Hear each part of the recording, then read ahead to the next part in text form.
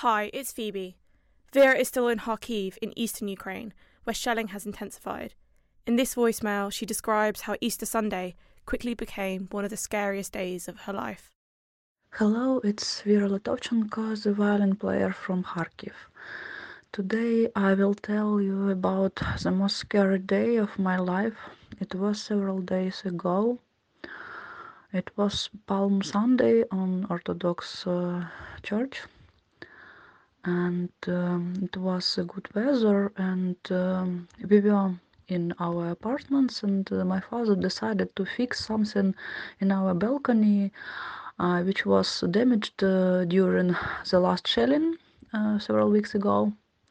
And when he was at the balcony, we heard a whistle, very loud whistle, and we know that when you hear a loud whistle, you have 10-15 seconds to hide before shell drop.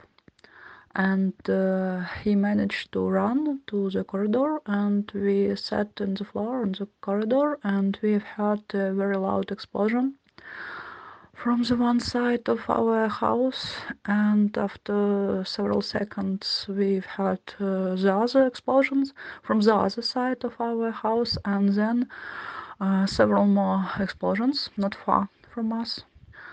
It was so much scary that I can't express it with words, and our arms shake it.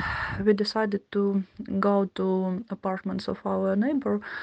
Her apartments are located in a more safe place, a safe location, and we went down to her, and after we came to her apartment, we heard one more explosion, and we all ran to her corridor, three people and her dog, and we sat to the floor in her apartment, and there were several explosions, once again not far from our house, and it was very loud, and we heard the sound of broken glass from windows. And then people began to call me and ask about places where bomb drop, and I understood that several of my friends and neighbor now are working not far from this place, and I began to call them to know that they are alive, and fortunately all of them were safe. And then after several minutes there was this third time when several shells dropped not far from our house. It was three times for several shells. And then one of my neighbor called to me, the old lady from the upper floor of our house, and she asked if she can come to our apartment, and she went down to us, and she said that it was her birthday, her 81st birthday.